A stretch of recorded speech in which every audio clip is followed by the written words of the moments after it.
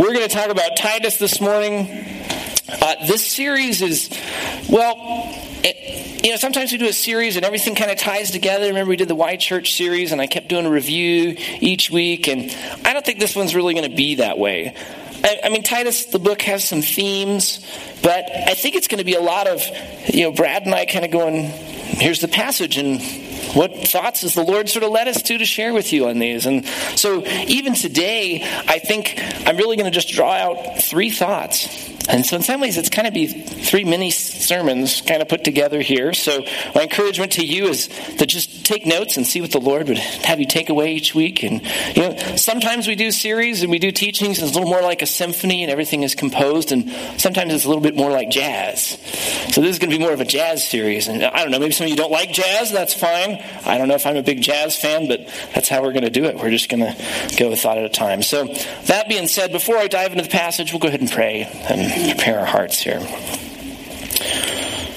Yeah, Lord, it's, as always, a blessing to be together in your presence and with your people. And God, as we gather here in this community, whether this is our church home or whether we're new or just checking things out or visiting or traveling or wherever, Lord, you've called us here this morning, and I trust you have something to speak into each one of our lives this morning. And God, it's not because of me. Lord, I feel like I just am playing one role on the team. I'm blocking and tackling. It's just the one thing I'm doing, Lord. So it's not about me. Lord, it's about you. God, we come before you this morning to worship you as we listen to what your word has to say into our lives. Lord, as we pray often, give us ears to hear and hearts to understand. And as we look to the words that Paul wrote to Titus, his true son in the faith, so long ago, Lord, we know that there's application and principles and directions for us to follow as individuals and as a church. So help us to hear and help us to understand. In Jesus' name, amen. All right. So like I said, 3 parts. We'll start with it. And we'll go with the first piece of the passage at the beginning, Titus 1:1-4. And I don't know about you, when I read Paul's epistles and I go, man, sometimes I like to jump over these intros, right? Paul, blah, blah, blah, blah, blah, blah, blah, blah. Okay, let's get to the good stuff, right? But I think there's something here for us here in the beginning. He starts off, he says, Paul, a servant of God and an apostle of Jesus Christ, for the sake of the faith of God's elect and their knowledge of the truth, which accords with godliness, in hope of eternal life, which God, who never lies, promised before the ages began, and at the proper time manifested in his word through the preaching with which I have been entrusted by the command of God our Savior. Now, some of you know this, I have the privilege of teaching writing and English grammar to 4th through 6th grade homeschoolers once a week. I would not let those students get away with a sentence like that. In fact, I don't even think that's a sentence. That's okay. He's Paul. We'll let him get away with it. He goes on and he says to Titus, my true child in the common faith. Some translations say true son. Grace and peace from God the Father and Christ Jesus, our Savior. So you could probably draw a lot of things out of this piece of the passage, but here's the thought I have. Don't worry, God has it all worked out. God has it all worked out. Now, when we go back to those verses, that word, those 2 words, God's elect, that stands out to me. Does it stand out to you? I think some people will read that and go, man, I'm God's elect. And then we start to get proud and we start to get puffed up. We go, God has elected me. God has selected me. And then we say, I'm elected and you're not. And we don't want to be that way. I think there's a classic misunderstanding here when we talk about the elect is that, that means you don't have a choice. God has elected you. You don't have a choice. You just sort of conscripted into it. And we go, oh man, some of you who've been around Christian circles for a long time are going, oh, predestination versus free will. Here we go, right? Feel like you're back on a college campus and you're going to sit in the dorm room and debate, is it predestination or free will? And you're going to go round and around and around with somebody else who thinks something different. And it's still, even though it's kind of like, whatever, it is an interesting intellectual exercise, isn't it? To think about predestination versus free will. Like, do we really have a choice, or does God really control everything? Does we really have a free choice? If you've never wrestled with that, I encourage you, wrestle with it. It's kind of an interesting thing to think about. And so I thought, well, where do I land? I might as well, I'm up here, I'll just share where I land on this. And where I would land is, I think it's both. I think there's clear evidence in Scripture that, yes, we are predestined, and yet we also have free will. I think you can point to places in the Scripture, including this passage, that shows us that both things are going on. We are elected by God, and yet we also get to choose or choose otherwise.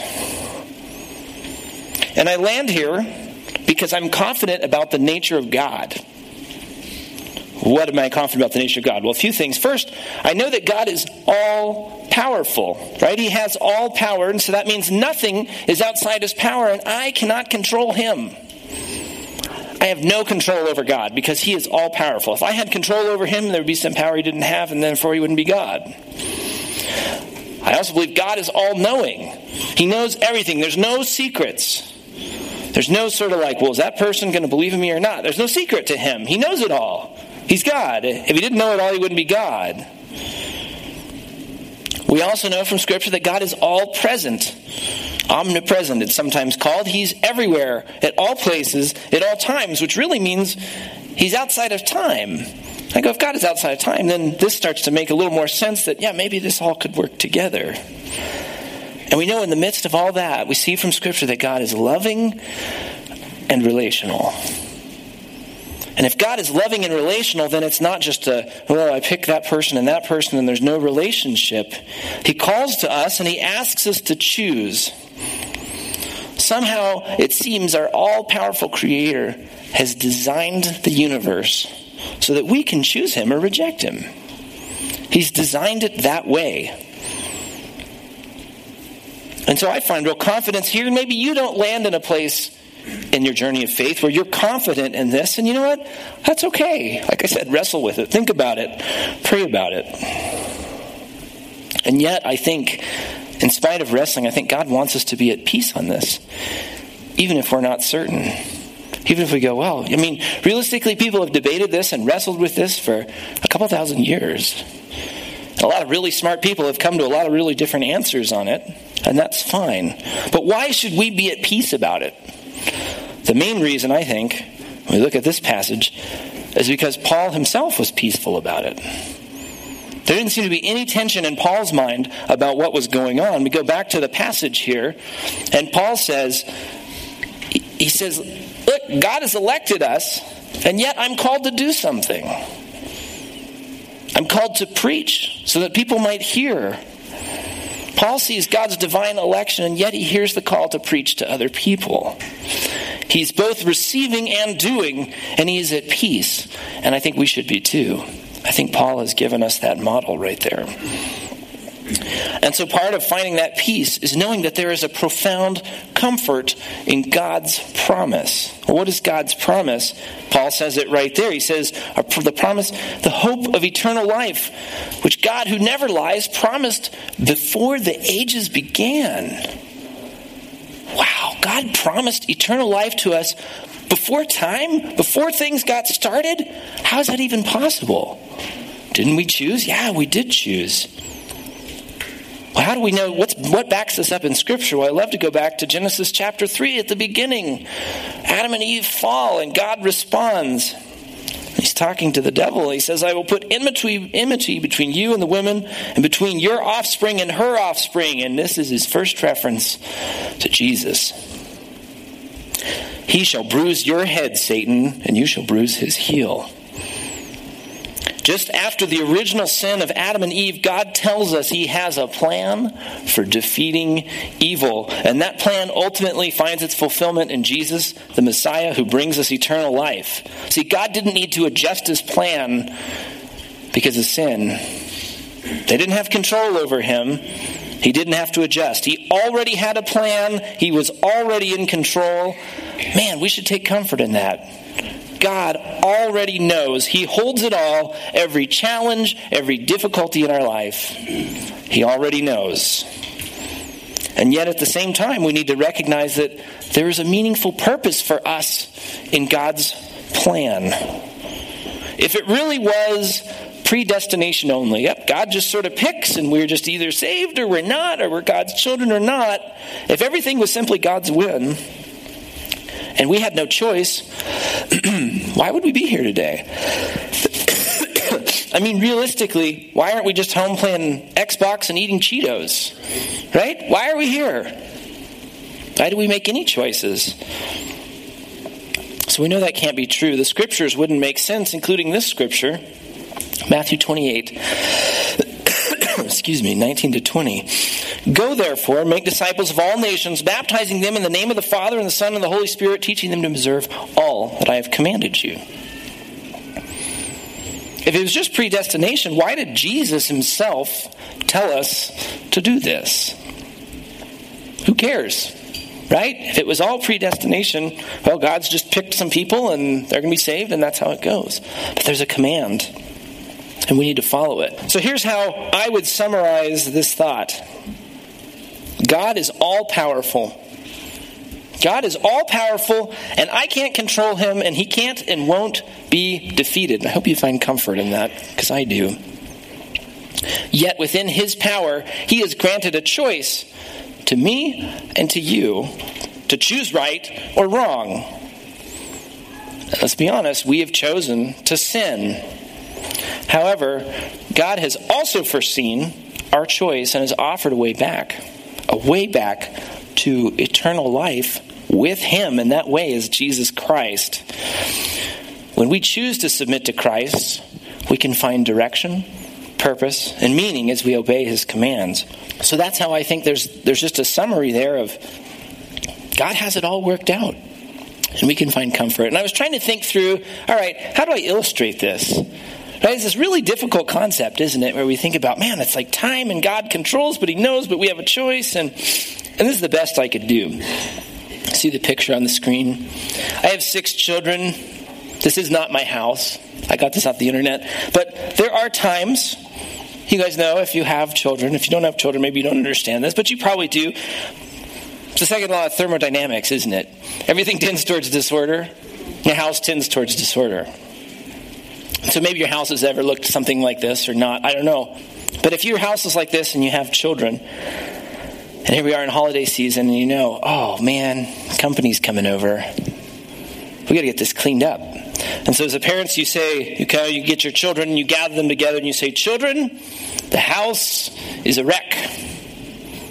We need to clean it. And you start giving, you need to do this, and you go do this, and you do this and that and this, and we're going to do that. And when you're done with that, you come back to me, and we're going to get this other thing cleaned up, and you got to spray the windows, and you got to clean the toilets, and you got to pick up the toys, and we got to put the books away, and we got to throw the stuff out, and, whatever. Make the bed for grandma, or whoever it is that's coming. And you go, ready, break, and everyone runs off, right? Theoretically, that's how it works. And everybody goes off and has this task to do this thing. And yet, everybody has a choice, don't they? Your kids, your spouse, maybe, your husband, have a choice whether they're going to do what you've asked them to do or not.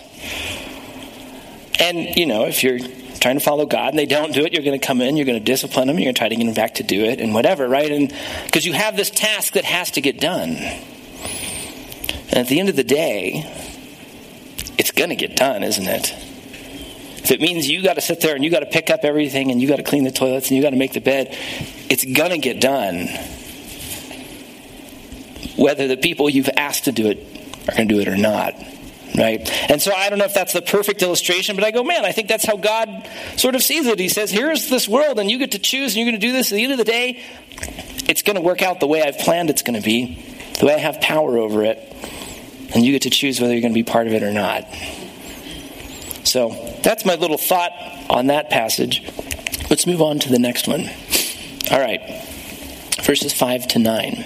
Paul goes on. He just jumps right into it here with Titus. He says, this is why I left you in Crete, so that you might put what remained into order, and to appoint elders in every town as I directed you. If anyone is above reproach, the husband of one wife, and his children are believers, and not open to the charge of debauchery or insubordination. For an overseer, as God's steward, must be above reproach. He must not be arrogant or quick-tempered or a drunkard or violent or greedy for gain, but hospitable, a lover of good, self-controlled, upright, holy, and disciplined. He must hold firm to the trustworthy word as taught, so that he may be able to give instruction in sound doctrine and also to rebuke those who contradict it. So, probably a lot of things you could draw out of this passage, but here's the thought I have, is that I think from this passage and others like it, God gives a clear but difficult method for establishing church leadership. A clear but difficult method for establishing church leadership. I really think Paul is just saying, here's how you appoint leaders in your church.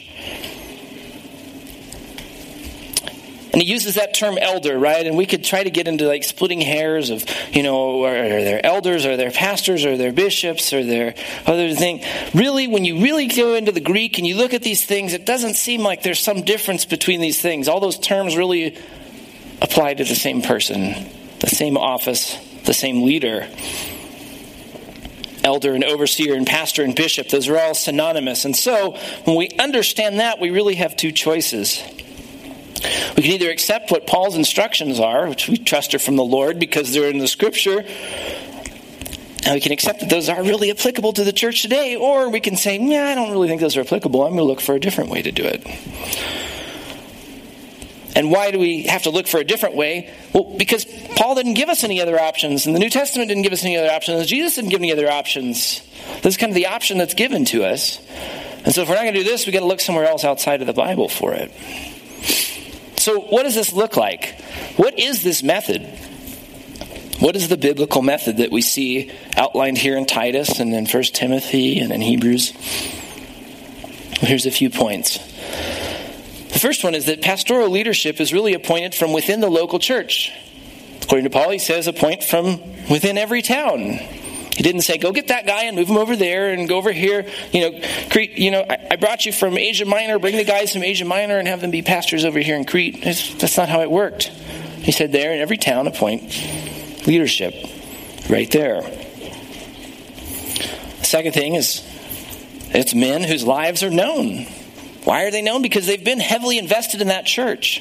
He didn't say, get the guy from this town and take it to that town. Why? They're heavily invested right there in that location. The third thing we see is that character is the primary basis for that appointment, not skills. Maybe not the way we think about things, but that's very clearly what it says in the passage. It's all about the man's character. That's where everything flows from. And the fourth thing I see is that compensation isn't excluded, but it's not guaranteed. The text is silent. Are they paid or not? We don't know. It doesn't say. He says appoint elders. He didn't say pay elders. He didn't say don't pay elders. So we go, okay, that may or may not be part of it. So there's some challenges to this, isn't there? If there wasn't challenges, everybody would do it. So what are the challenges? The challenges of the biblical method. Well, I think of a few. The first is this is a big list of character qualifications. It's not just, he manages his finances. Or, he's a good teacher. Right? There's all these things. You have to be this and this and this and this. That's a big list. That's a hard thing. It's a hard thing to hold up to those character qualifications. Another challenge is, when you shop local, everybody knows your flaws. If you raise somebody up within, it's like, there's no hiding behind a resume.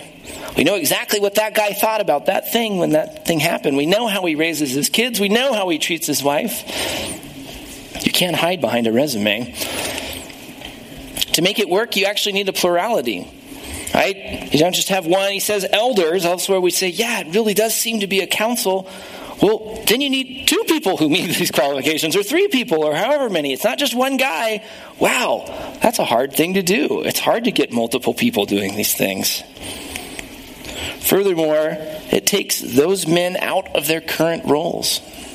Right? He says appoint, call them in, have them do something different. Takes them out of their role in the church. Maybe they're fulfilling a certain role and it's time to step into this. Or, in a case of somebody who says, hey, we want to pay you. We want you to do this full time. It means stepping out of some place where a guy has maybe built skills or built a career or a lifestyle for his family. It's like, come to something different. That's hard. That's hard. Would you want to do this?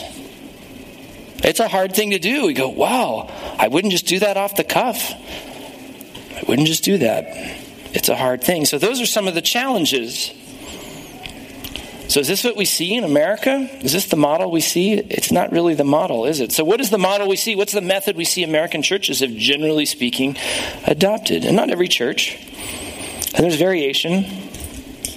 I'm not trying to criticize. I'm just saying what it is. Well, typically how it works is a church gets together and they say, all right, we're going to elect a board, or we're going to appoint, or we're going to vote and have a board of elders. And that elders, they're typically what I call lay people, which I always think is kind of a funny term, right? Lay people, they're like laying down, non-clergy, so to speak. And they're people who are invested in the church and people who've been around for a while and they become a council. And some churches follow a congregational model and they take votes, but even in those situations, there's generally a group of people who kind of lead the things, right? So the church elects this board of elders. And then that board is the one that goes out and hires paid staff. Or I guess maybe unpaid staff or partly paid staff, I don't know, including a pastor to manage the operations of a church. And this can include anything from administration to teaching to counseling to visiting people in the hospital or whatever. It's just like, okay, we're hiring you and you go do the stuff that we want you to do. And so the qualifications for that are really weighted towards skill and not character.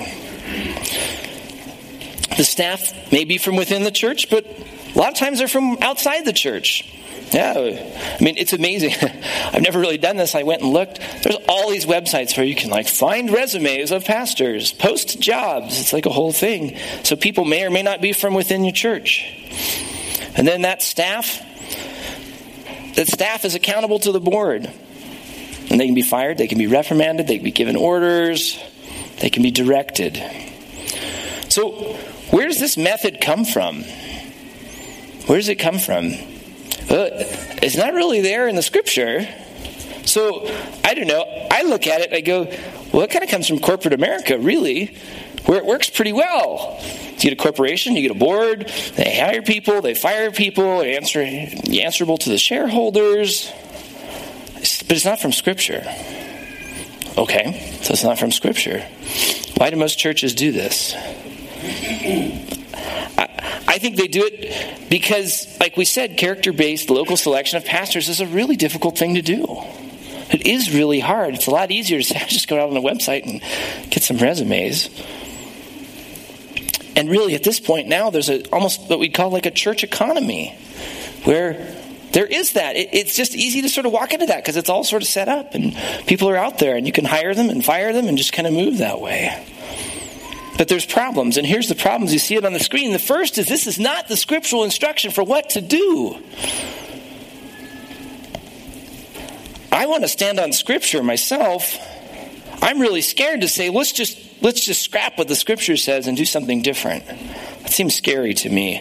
The second thing is that it makes churches veer towards a business model, not towards a community model. And I don't know, there's probably some business aspects of church that are really good, but I don't think that's what Christ has called us to do, is to have a business. It's to have a community. Third thing, you see it there, it short circuits the character growth of men who desire to lead in the church. If you have a church and a man says, man, I want to grow and become a pastor, well, you walk into the American method, they say, okay, you go off to school and develop a resume and then send it out everywhere and you'll get a job somewhere. Well, where was the character growth that Paul talks about in the scripture? It's not there. And then that fourth thing is it leads to that, there's that term, lay term again, right? There's a division between lay people and a clergy. When you create this economy and you create this world and there's all these resumes and stuff, there's there's a class of people who are sort of the pastors and staff of churches, and then there's kind of everybody else. And the divide between them widens and widens. So So obviously, as I say this, you're probably clear, that's not what we do at this church.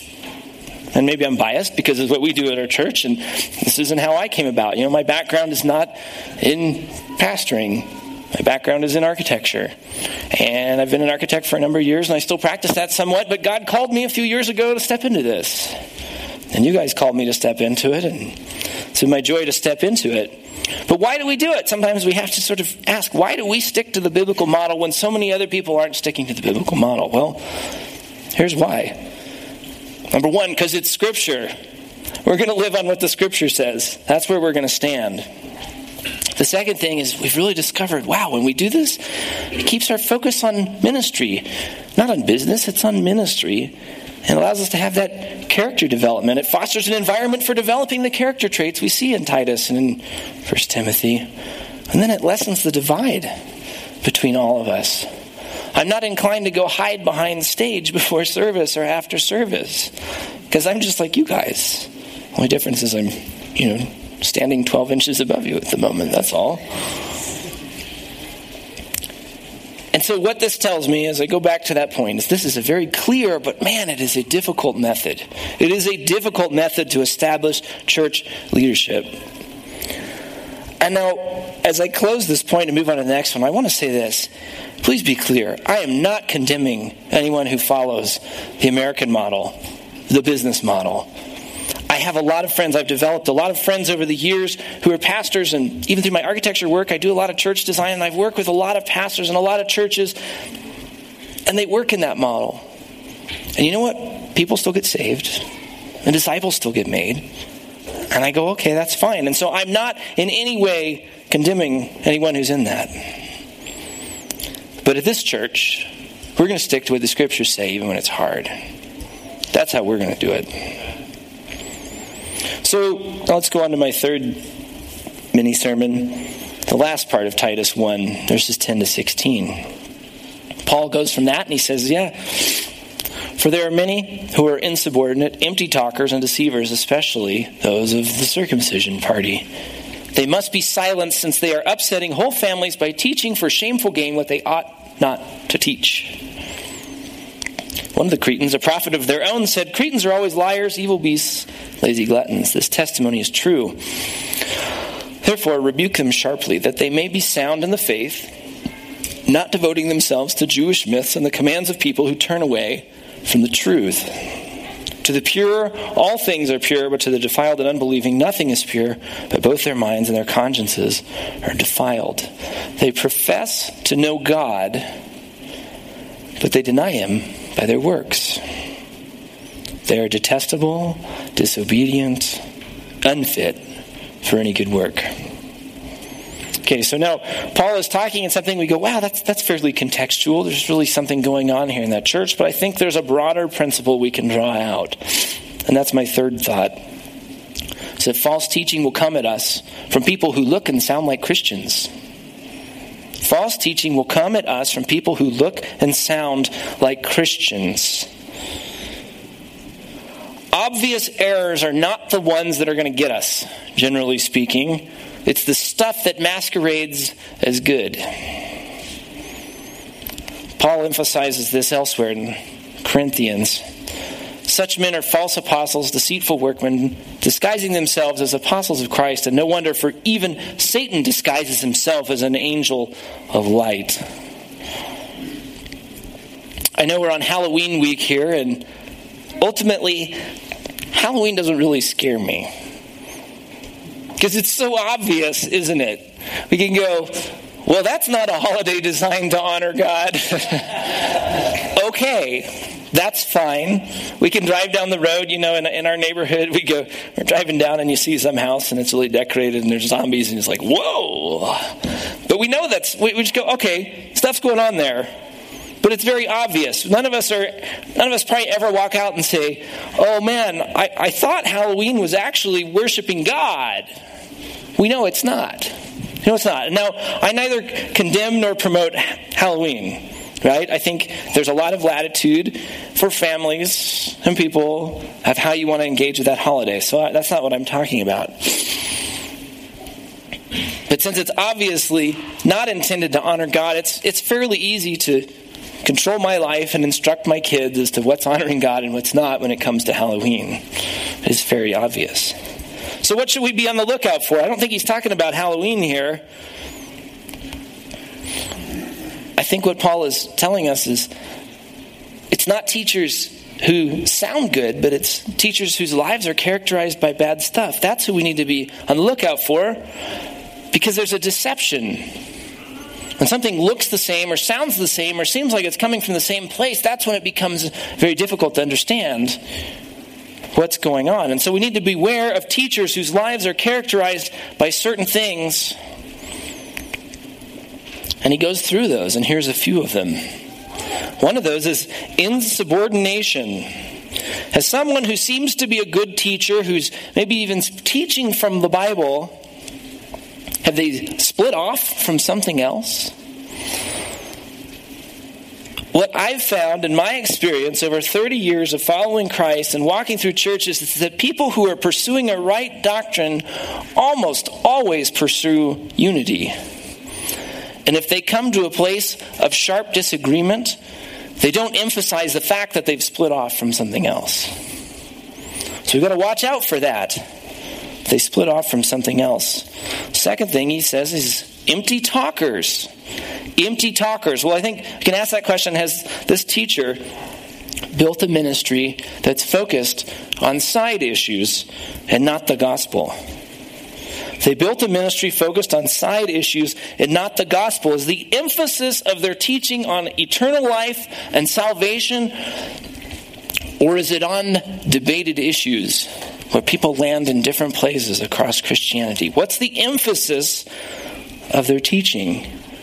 If their emphasis is not on the gospel and eternal life and salvation and building God's kingdom, they're probably empty talkers.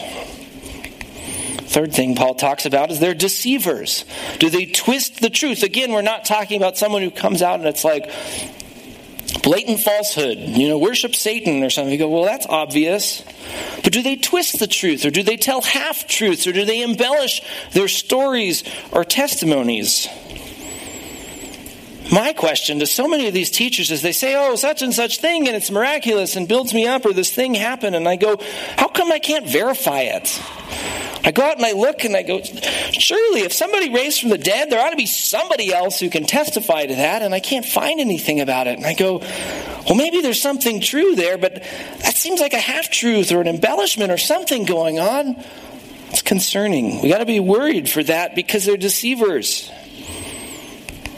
Another thing is he says upsetting whole families.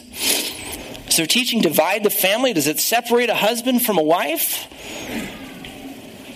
Does it take them in different directions? Does it play to the emotions or to the strengths of one or the other? The last one is shameful gain. Is his ministry really all about him and all about money? Is that ministry there to get that guy rich? And he wouldn't say that. If he said it, it'd be obvious. I'm here to make money. Well, okay. Good luck. One of those red flags, and I say this cautiously because it's not always the case. But if you find somebody and they have a ministry and it's named after themselves, and maybe they use all three, their first, their middle, and their last name, there's a caution there, especially if that's something that's trying to make money for them. There's a caution, because that ministry may be all about him and all about money. And again, that's not always the case. But a lot of times it is. So how do we guard against this? How can we guard against being taken in by false teachers who look and sound like Christians? And believe me, once their hooks are in, it's really tough to disengage. Well, I have a few tips for you. Here's the first one. Know good doctrine. Know it. And if you don't know it, ask questions. And don't just ask questions of that person who's teaching that thing. Look to other trusted sources. Ask your pastors. Ask your pastors. Second, independently research that teacher and their teachings. Man, it's the blessing of the information age. It's all out there. It's all out there. You can research what's going on. And I get it. The internet allows trolls. right? Don't you wish you could have a troll filter on the internet and kind of cut that stuff out? But, okay, everybody's got bad stuff about them. I think you could probably go out and find bad stuff about me. You could probably find bad stuff about our church. I know you can find bad stuff about our church movement, and that's fine. But a little discernment shows what's sour grapes and what really is legitimately concerning. I think we all sort of understand, even walking in this culture, you deal with like a commercial business, and you go to Yelp, and you can tell when someone just has a peeve or when something is genuinely concerning, right? And I think the same can be said true of people, of their teachings, and of a teacher and what's going on with their life. A little discernment goes a long way. And so now, the third thing, and I think this is the key one. Again, I say this cautiously. Don't misunderstand what I'm saying. Don't make outside teachers a staple of your personal spiritual diet. Don't make outside teachers a staple of your personal spiritual diet. Now be clear, I didn't say don't listen to them. I didn't say they never have anything good to say. I didn't say there's not good that can come to your spiritual life from that. I said don't make them a staple of your personal spiritual diet. And of course this applies to false teachers, right? You certainly don't want to make false teachers part of your diet. But I think it also applies to teachers that maybe do have good things to say, or who we may say, yeah, they have an orthodoxy, or they do understand the gospel. I think there's a real caution we need to have. And my reason for saying that is very simple. You don't know the life of that teacher. You don't know the life of that teacher. And I think maybe that's where this little mini sermon connects maybe back to the last one. And I got this quote from our friend John Meyer. He said this. He said, all you can get from Francis Chan or Mark Driscoll or Tim Keller is information. Are those godly men of character? Are they servant leaders? Do they live out what they teach in their everyday lives? How can we say? We don't get to see their lives. They're not in our church. Their lives cannot instruct us on a regular basis. And he's talking about making them a staple of your spiritual diet. So we learn from them. What matters is what we know, not what we do. And those are some, well, maybe not all of them. There's a lot of guys out there who have a lot of really good stuff to say. And again, I'm not saying it's bad or that what they're saying is bad. False teachers are bad.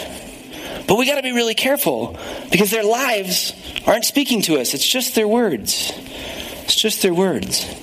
Instead, if your teachers are those you see daily, those who are committed to the work that is taking place in your church, those who have been with it through the highs and the lows, those whose character and flaws you are intimately acquainted with, those who profess God but do not deny Him by their works,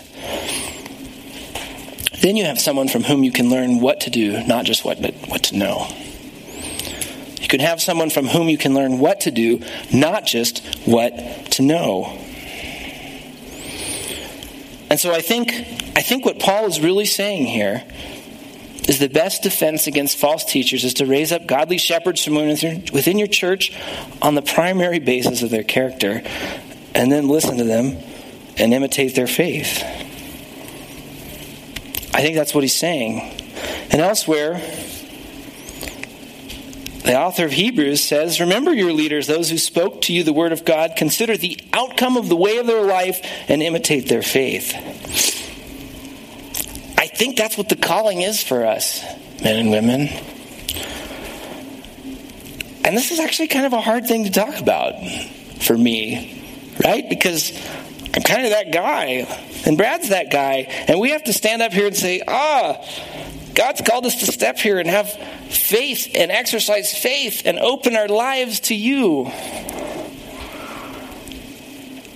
And I'll be the first to say I'm not perfect. I don't have all the answers. I don't do it all right. I don't make every right decision. But he doesn't say that you have to be perfect to be a pastor. That's not what it's about. And guys, I just want to say this from the bottom of my heart. It's a privilege to be your pastor. And it's very humbling to to be your pastor, because I go, wow, there's a lot of character qualifications, and sometimes I feel like I don't know if I meet the bar in all of those. And I've only been at it 3 years as a pastor, but I've been with you 13 years. And I hope you know, those of you who know me, and if you don't know me, then maybe you'll learn it here, is that my life is open to you. And Brad's life is open to you. I know Brad shared a bunch from his life here a couple weeks ago. But my prayer daily is that what I have to offer in my life will be worth imitating. I hope it'll be worth imitating. For as long as God has set this role with you all before me, and I know Brad would say the same thing. And that's the reality, is if you want to chat, I'm not a person who's going to blast my life out there on Facebook and say, yeah, now you can see it. But if you want to chat, if you want to get together with me, my life is open to you. And those of you who have sat down with me and do sit down with me and my door is open, I hope you've caught that from our conversations, that my life is open to you. And I sure appreciate your prayers, because there is a weight of responsibility that Brad and I have to carry in doing this. But we carry it because God's called us to do it. And as we carry it, I just hope you can catch that heart that I just hold it loosely. I hold it loosely, and in faith I trust that this is what God has set before us. And so that's where we're at. As a church, that's where I'm at. I hope you sort of hear my heart this morning on Titus. So that's the end of my mini sermons. I'll go ahead and pray and we'll close for the day. Yeah, God, I thank you for your word. I thank you for the truth. I thank you that Paul had such great things to say, inspired by your Spirit. And again, Lord, there's so many things that we could draw out of these passages and so many ways to go, and only just about 30 minutes to even talk about it this morning. But God, I just trust there's been something there for each one of us. God, I think there's been something for me as I've prepared for this and thought about this. And wow, Lord, I'm humbled that you call me to walk into this in this specific way. And God, if there's places for me in my life where I'm not meeting the mark, if I'm not meeting the mark in character things, just reveal it to me and help me to grow. I'm sure each one of us could pray that. Lord, I pray that. Or as someone who's been called to step into being the elder, the overseer, the shepherd of one of that plurality in this church, Lord, would you help me in it? And God, help each one of us to just have a sense that your scripture is there to guide and direct us, even though sometimes it's hard and sometimes it's challenging, and sometimes other people who maybe also believe the good news want to do something different. God, help us to go after that. Lord, help us to be on the lookout for those who would deceive us with their empty talk and their insubordination and their desire for shameful gain. Lord, help us to be discerning. Help us to see. Help us to see. And God, we thank you that you hold everything. You hold it all. You know it all. You're ahead of us. You got it all worked out. That house is going to get clean. But God, we just declare we want to be part of it. We want to choose it. We want to go after you, Lord. And some of us maybe have never received the free gift of salvation that is open to us, that is offered to us. Lord, would you be moving in our hearts and draw us to you, that make that choice and receive that free gift of salvation. Lord, guide us and protect us. Help us this week as we walk in faith. In Jesus' name, amen.